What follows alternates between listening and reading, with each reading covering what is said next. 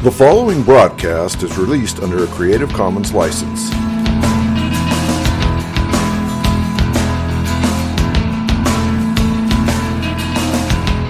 I believe in Jesus Christ, the only Son of God.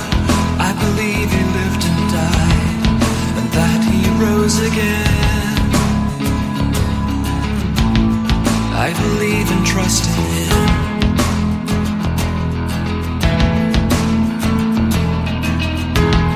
He ascended into heaven. Christ, our living head, will one day come again to judge the living and the dead.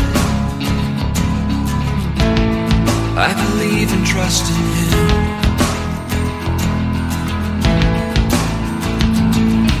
I will trust in my Redeemer, sing of His love that lasts forever, know His full and sure salvation.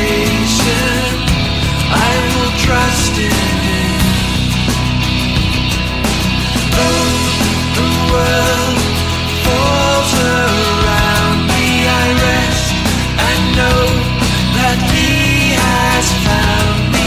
Christ, the rock, is my foundation. I will trust in Him. I will trust in Him.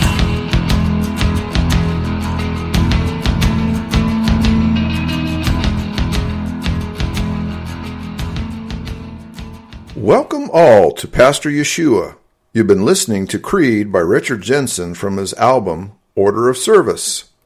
By way of introduction, pastor is an acrostic which stands for preaching all salvation through one Redeemer. Our Redeemer, Yeshua, Jesus, is the Hebrew name for the Lord. It means Yahweh, the Lord, is salvation. Translated from Hebrew into the Greek language, the name Yeshua becomes Jesus. The English transliteration for Jesus is Jesus. This program deals with apologetics, questions on and about God, the Bible, and the Christian faith. I take questions and seek by Scripture to give answers and encouragement for everyone, including the tough-minded living in today's skeptical society. And now, let's join Pastor Yeshua. Welcome to Pastor Yeshua. In this episode series, our goal is to fully equip ourselves with a complete historical and cultural understanding of Jesus' I am statements as revealed within God's Word, the Bible. While the subject matter may not be completely new ground, I have an abiding faith that any time we approach God's Word with a sincere and earnest desire to learn, we cannot help and will not fail to deepen a greater understanding and appreciation of God's nature and deity from a diligent Berean study of His Word, the Bible. In the previous 9 episodes, we began a journey to deepen our understanding of Jesus' I am statements found within the New Testament. It is my contention that these various statements, when viewed properly, clearly draw a straight line identifying Jesus' divinity and recognition as the God of the Bible, the God of all creation, the Lord of life, and the King of kings. In episodes 1 and 2, we completed a search of Exodus chapter 3, verses 13 through 15, along with a survey of the Old Testament in Hebrew, as well as the Septuagint Greek regarding God's revelation to Moses and, by extension, to his people of God's character or name. In part 3, we began our survey in earnest with a study of Matthew chapter 26, Mark chapter 14, and Luke chapter 22 regarding Jesus' I am statements under oath to the high priest during his trial. In part 4, we looked at Jesus' encounter with the Samaritan woman at Jacob's well in John chapter 4. In part 5, we began to look at Jesus' feeding of the 5,000 and his walking on the Sea of Galilee. In part 6, we continued to examine John 6, where Jesus and his disciples land at Capernaum, where Jesus repeatedly says, "I am the bread of life." In part 7, we took a side road and looked at John 7, where Jesus used the event of the Feast of Tabernacles and the water drawing ceremony to proclaim that he was Messiah and to invite believers, saying, quote, "If any man thirst, let him come unto me and drink," unquote. In episode 8, we looked at chapter 8 with the temple lighting ceremony and Jesus' statement saying, quote, "I am the light of the world," unquote. We also saw in chapter 8 Jesus make the axiomatical logical statement that salvation versus dying in one's sins is contingent on whether or not we have faith in the reality of Jesus' identity as I am. In part 9, we looked at John chapter 8, wherein Jesus says, quote, "Before Abraham was, I am," unquote. In this episode, we continue with John chapter 10. In order to place chapter 10 and our subject matter into context, we need to look at John chapter 9. Chapter 9, verse 1 picks up where John chapter 8 ends. As you will recall, Jesus has been teaching in the temple in chapter 8, as was his custom. Jesus and the Jews get into a debate over Abraham, and after Jesus declares that, quote, "Before Abraham was, I am," unquote, the Jews take up stones to stone Jesus. However, Jesus leaves the incident unharmed. Immediately following, in John chapter 9, verse 1 and 2, we continue, quote, "And as Jesus passed by, he saw a man which was blind from his birth. And the disciples asked him, saying, Master, who did sin, this man or his parents, that he was born blind?" Unquote. In verses 3 through 5, Jesus answers, quote, "Jesus answered, Neither has this man sinned, nor his parents, but that the works of God should be made manifest in him. I must work the works of him that sent me, while it is the day. The night cometh when no man can work. As long as I am in the world, I am the light of the world." Unquote. Here, as in the case of Lazarus who had died, this man's blindness was not a result of his or his parents' sin per se. Instead, as in the case of Lazarus, this man's blindness was for the purpose that God might be glorified.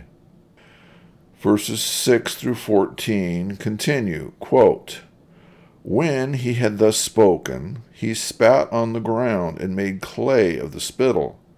And he anointed the eyes of the blind man with the clay, and said unto him, Go, wash in the pool of Siloam, which is by interpretation, sent.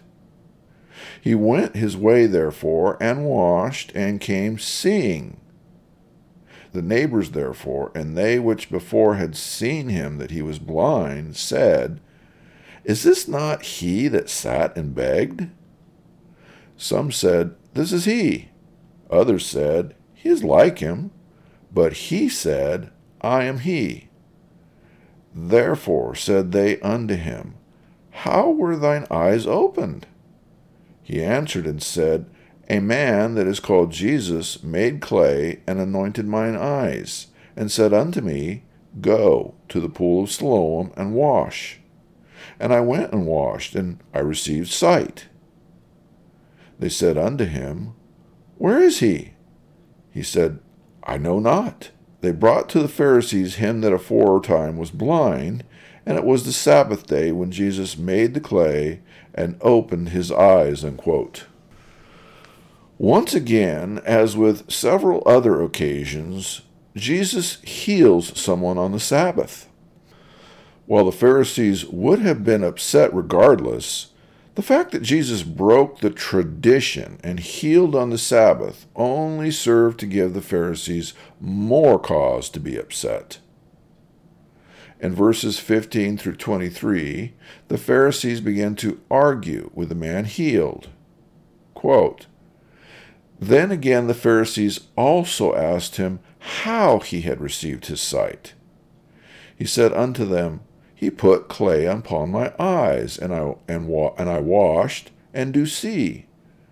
Therefore said some of the Pharisees, This man is not of God, because he keepeth not the Sabbath day. Others said, How can a man that is a sinner do such miracles? And there was a division among them. They said unto the blind man again, What sayest thou of him that opened thine eyes? He said, He is a prophet. But the Jews did not believe concerning him that he had been blind and received his sight, until they called the parents of him that he had received his sight. And they asked them, saying, Is this your son whom ye say was born blind? How then doth he now see? His parents answered them and said, We know that this is our son, and that he was born blind. But by what means he now seeth, we know not, or who hath opened his eyes, we know not. He is of age, ask him, he shall speak for himself. These words spake his parents, because they feared the Jews, for the Jews had already agreed that if any man did confess that he was Christ, he should be put out of the synagogue. Therefore said his parents, He is of age, ask him. Unquote. So here, essentially, because the Pharisees had so confused the meaning and purpose of the Sabbath, i.e., the day of rest, their tradition had now caused them to believe that God himself was prohibited from doing anything on the Sabbath which could help his creation. Because Jesus had in fact rescued this man from blindness on the Sabbath, they reasoned that he could not be sanctioned by God. On the other hand, the Pharisees needed to find some explanation for this man's healing, which would also prevent Jesus from taking credit. After one round of questioning with the man and his parents, the Pharisees are unsatisfied, so they start another round of questions in verses 24 through 34. Quote, Then again called they the man that was blind, and said unto him, Give God the praise. We know that this man is a sinner. He answered and said, Whether he be a sinner or no, I know not. One thing I know, that whereas I was blind, now I see. Then said they to him again, What did he to thee? How opened he thine eyes? He answered them, I have told you already, and ye did not hear. Wherefore would ye hear it again? Will you also be his disciples? Then they reviled him, and said, Thou art his disciple, but we are Moses' disciples. We know that God spake unto Moses. As for this fellow, we know not from whence he is.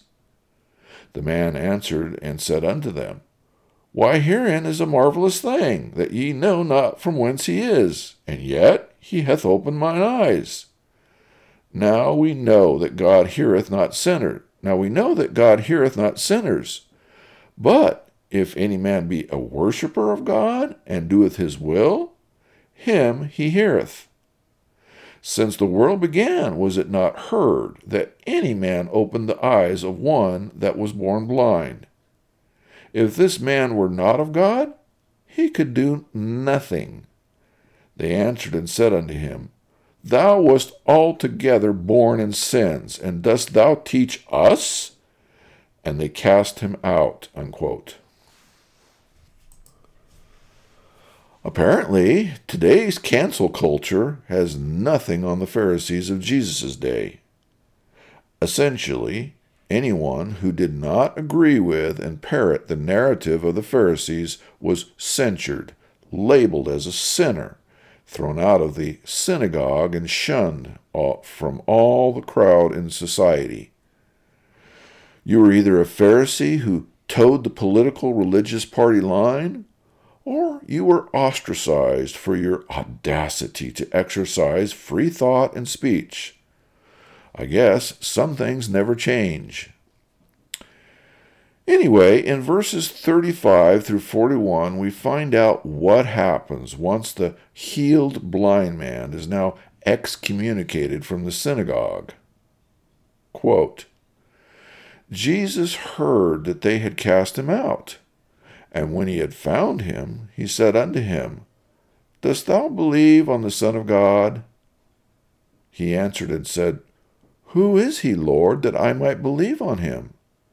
And Jesus said unto him, Thou hast both seen him, and it is he that talketh with thee. And he said, Lord, I believe.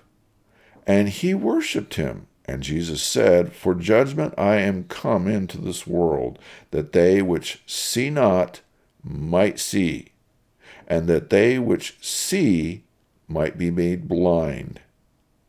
And some of the Pharisees which were with him heard these words, and said unto him, Are we blind also?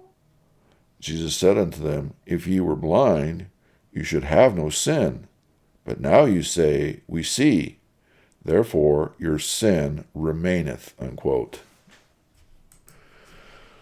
So here Jesus moves from the healing of this man's physical blindness to healing of the man's spiritual blindness. The man is ready to believe in the Messiah, the Son of God. The man seems to be expectantly waiting and simply needs to know who the Messiah is.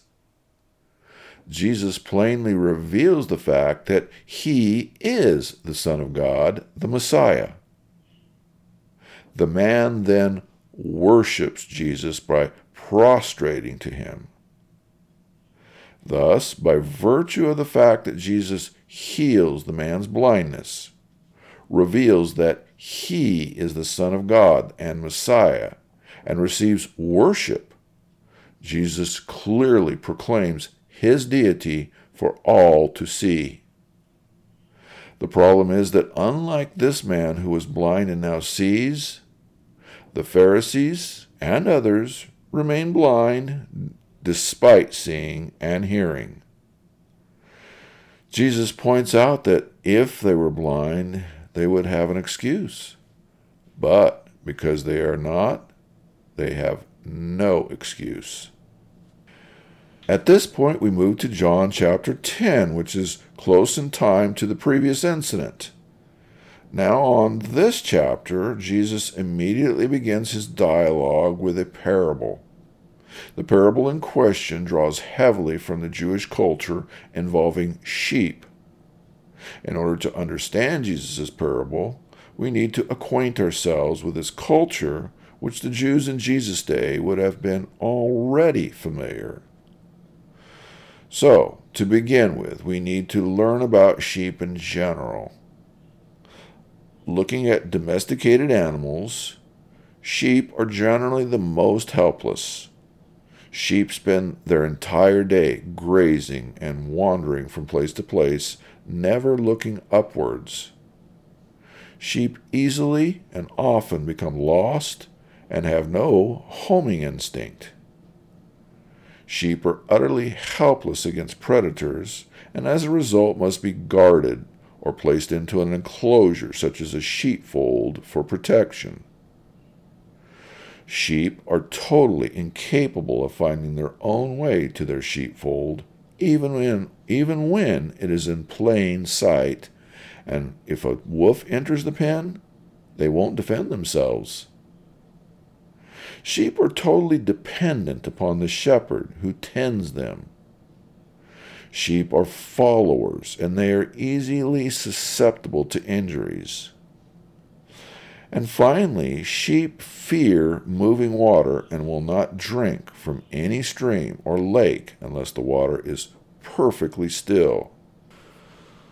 The word sheep is used some 187 times in Scripture in various places. Because of God's reference to sheep in the sacrificial system, as well as the role of a shepherd in the Hebrew economy, virtually every Jewish person would have understood Jesus' comments. Even before the Christian era, the various roles and aspects of sheep and the shepherd found clear parallels to the relationship between God and his people. As redeemed people with discernment, it is not difficult to look at the various characteristics of sheep just listed and see some of the same characteristics within ourselves. For example, most famously, David most eloquently sets out the classic set of metaphors in Psalm chapter 23.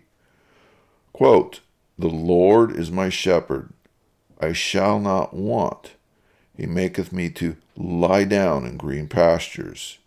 He leadeth me beside the still waters. He restoreth my soul.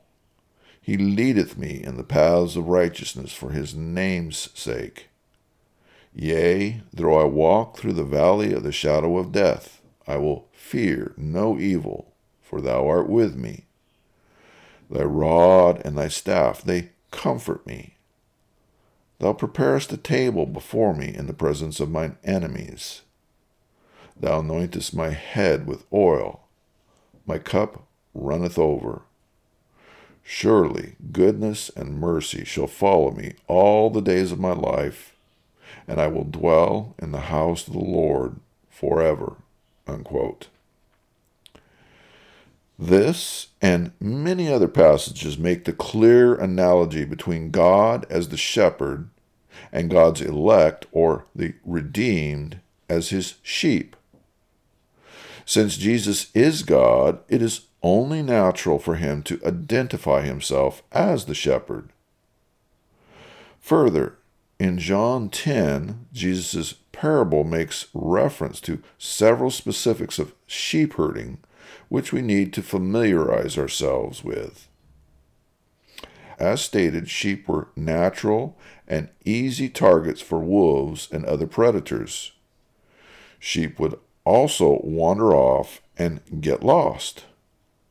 Consequently, it was necessary to place sheep into an enclosure called a sheepfold, particularly at night, to protect them.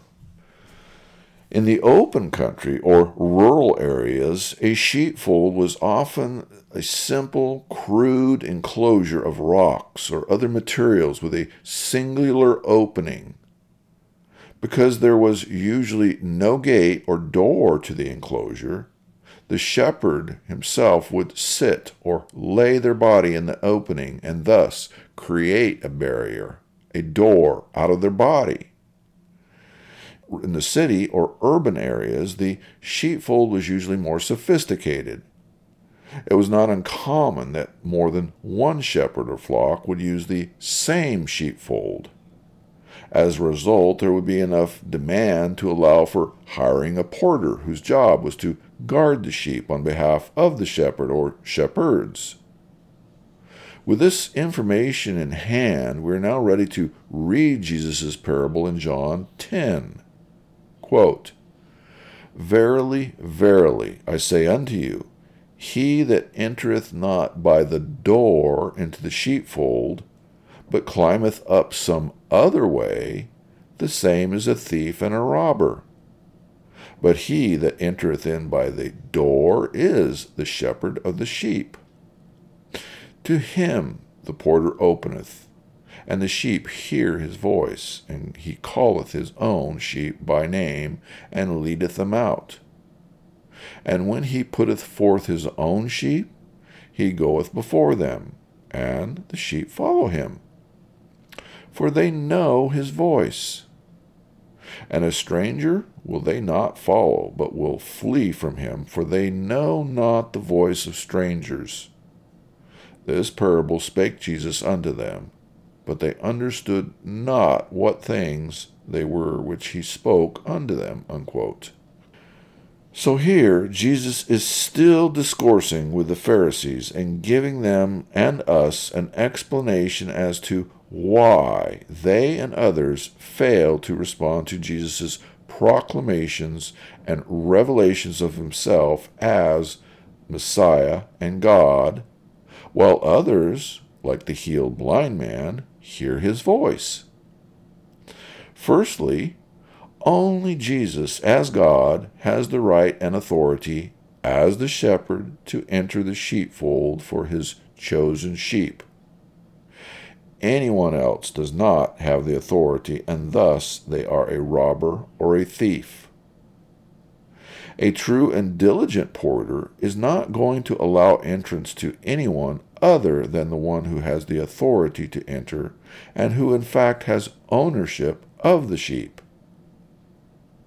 Only those whom God the Father has called and drawn to himself, and who have been purchased by the shepherd, i.e. God the Son, will respond to his voice because they have a relationship.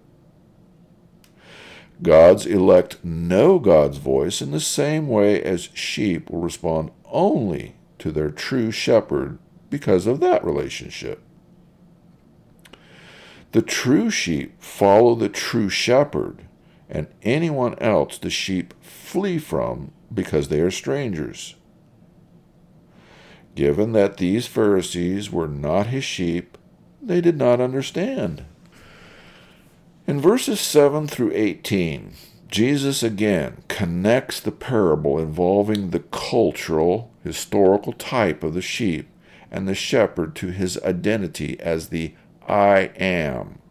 Quote, "Then said Jesus unto them again, Verily, verily, I say unto you, I am, ego eimi, the door of the sheep." Unquote. That is, Jesus, the existing one, the one who is, the I will exist because I will exist, I exist because I exist, I am who I am that I will be who I will be, or I am that which exists, is the door, the only way whereby there is entrance for his sheep. If you are not his sheep, you are a goat. Continuing with verse 8, quote, "All that ever came before me are thieves and robbers, but the sheep did not hear them. I am, ego eimi, the door. By me, if any man enter in, he shall be saved, and shall go in and out and find pasture. The thief cometh not but for to steal, and to kill, and destroy. I am come that they might have life, and that they might have it more abundantly. I am, ego eimi, the good shepherd. The good shepherd giveth his life for the sheep. But he that is a hireling, and not the shepherd, whose own the sheep are not, seeth the wolf coming, and leaveth the sheep, and fleeth. And the wolf catches them, and scattereth the sheep. The hireling fleeth, because he is a hireling, and careth not for the sheep. I am, ego eimi, the good shepherd, and know my sheep, and am known of mine. As the Father knoweth me, even so know I the Father, and I lay down my life for the sheep. And other sheep I have, which are not of this fold. Them also I must bring, and they shall hear my voice, and they shall be one fold, and one shepherd. Therefore doth my Father love me, because I laid down my life, that I might take it again. No man taketh it from me, but I lay it down of myself. I have power to lay it down, and I have power to take it again. This commandment have I received of my Father," unquote. So, in terms of salvation, Jesus is the only door, the only way, the only mechanism whereby people go from sin, death, and eternal separation from God to being sheep who have fellowship, a relationship, and eternal life. All those before, during, or after who attempt by any means to substitute another way to enter are thieves and robbers. They are thieves and robbers not only because they attempt to take that which does not belong to them, but also because by substituting another way, they rob God of the glory which is due to Him alone. Ultimately, thieves and robbers are not truly interested in the welfare of the sheep. They are only concerned with their own interests. Unlike the hireling, Jesus will and did ultimately give his life for his sheep. The quote-unquote other sheep reference is not an allusion to some cult group or elite Gnostic sect. In this context, the quote-unquote other sheep is simply the Gentiles who God is at that time yet intent on grafting into adoption as being his people, his sheep, and who are not of Jewish stock. In verses 19 through 21, we read the divided reaction. Quote, "There was a division, therefore, among the Jews for these sayings, and many of them said, He hath a devil, and is mad. Why hear ye him? Others said, These are not the words of him that hath a devil. Can a devil open the eyes of the blind?" Unquote. Verses 22 through 24 continue. Quote, "And it was at Jerusalem the feast of the dedication, and it was winter. And Jesus walked into the temple in Solomon's porch. Then came the Jews round about him, and said unto him, How long dost thou make us to doubt? If thou be the Christ, tell us plainly." Unquote. Now, the Feast of Dedication is in fact Hanukkah, so the time frame here would be late November to early December. Solomon's porch, or Solomon's colonnade, is a structure that was on the east side of the temple, which was covered with a roof, and where it was customary for rabbis to teach. As Jesus arrives here to teach, the Jews gather and ask him to tell them even more plainly than he had been that he was in fact the Messiah. In verses 25 through 30, Jesus responds, quote, "Jesus answered them, I told you, and ye believe not. The works that I do in my Father's name, they bear witness of me. But ye believe not, because ye are not of my sheep, as I said unto you. My sheep hear my voice, and I know them, and they follow me.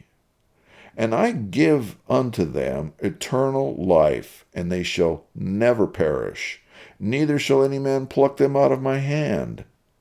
My Father which gave them me is greater than all, and no man is able to pluck them out of my Father's hand. I and my Father are one." Unquote. So the issue was not that Jesus lacked clarity or specificity as to his identity. The issue was and is that those then and now who don't believe fail to believe because they are not Jesus' sheep. Faith and belief in Jesus ultimately have nothing to do with a sufficiency of information, facts, evidence, or proof. Instead, ultimately, belief and faith are an act of God's sovereign grace and mercy, which He moves on our heart and opens our eyes. Without this, the hearing His voice and the following and the status of being His sheep are impossible. Once God makes this adoption choice effective, there is no force or power which can change the status. Thus, we are chosen by God the Father, purchased by God the Son, and sealed by God the Holy Spirit, blessed God, 3 in 1.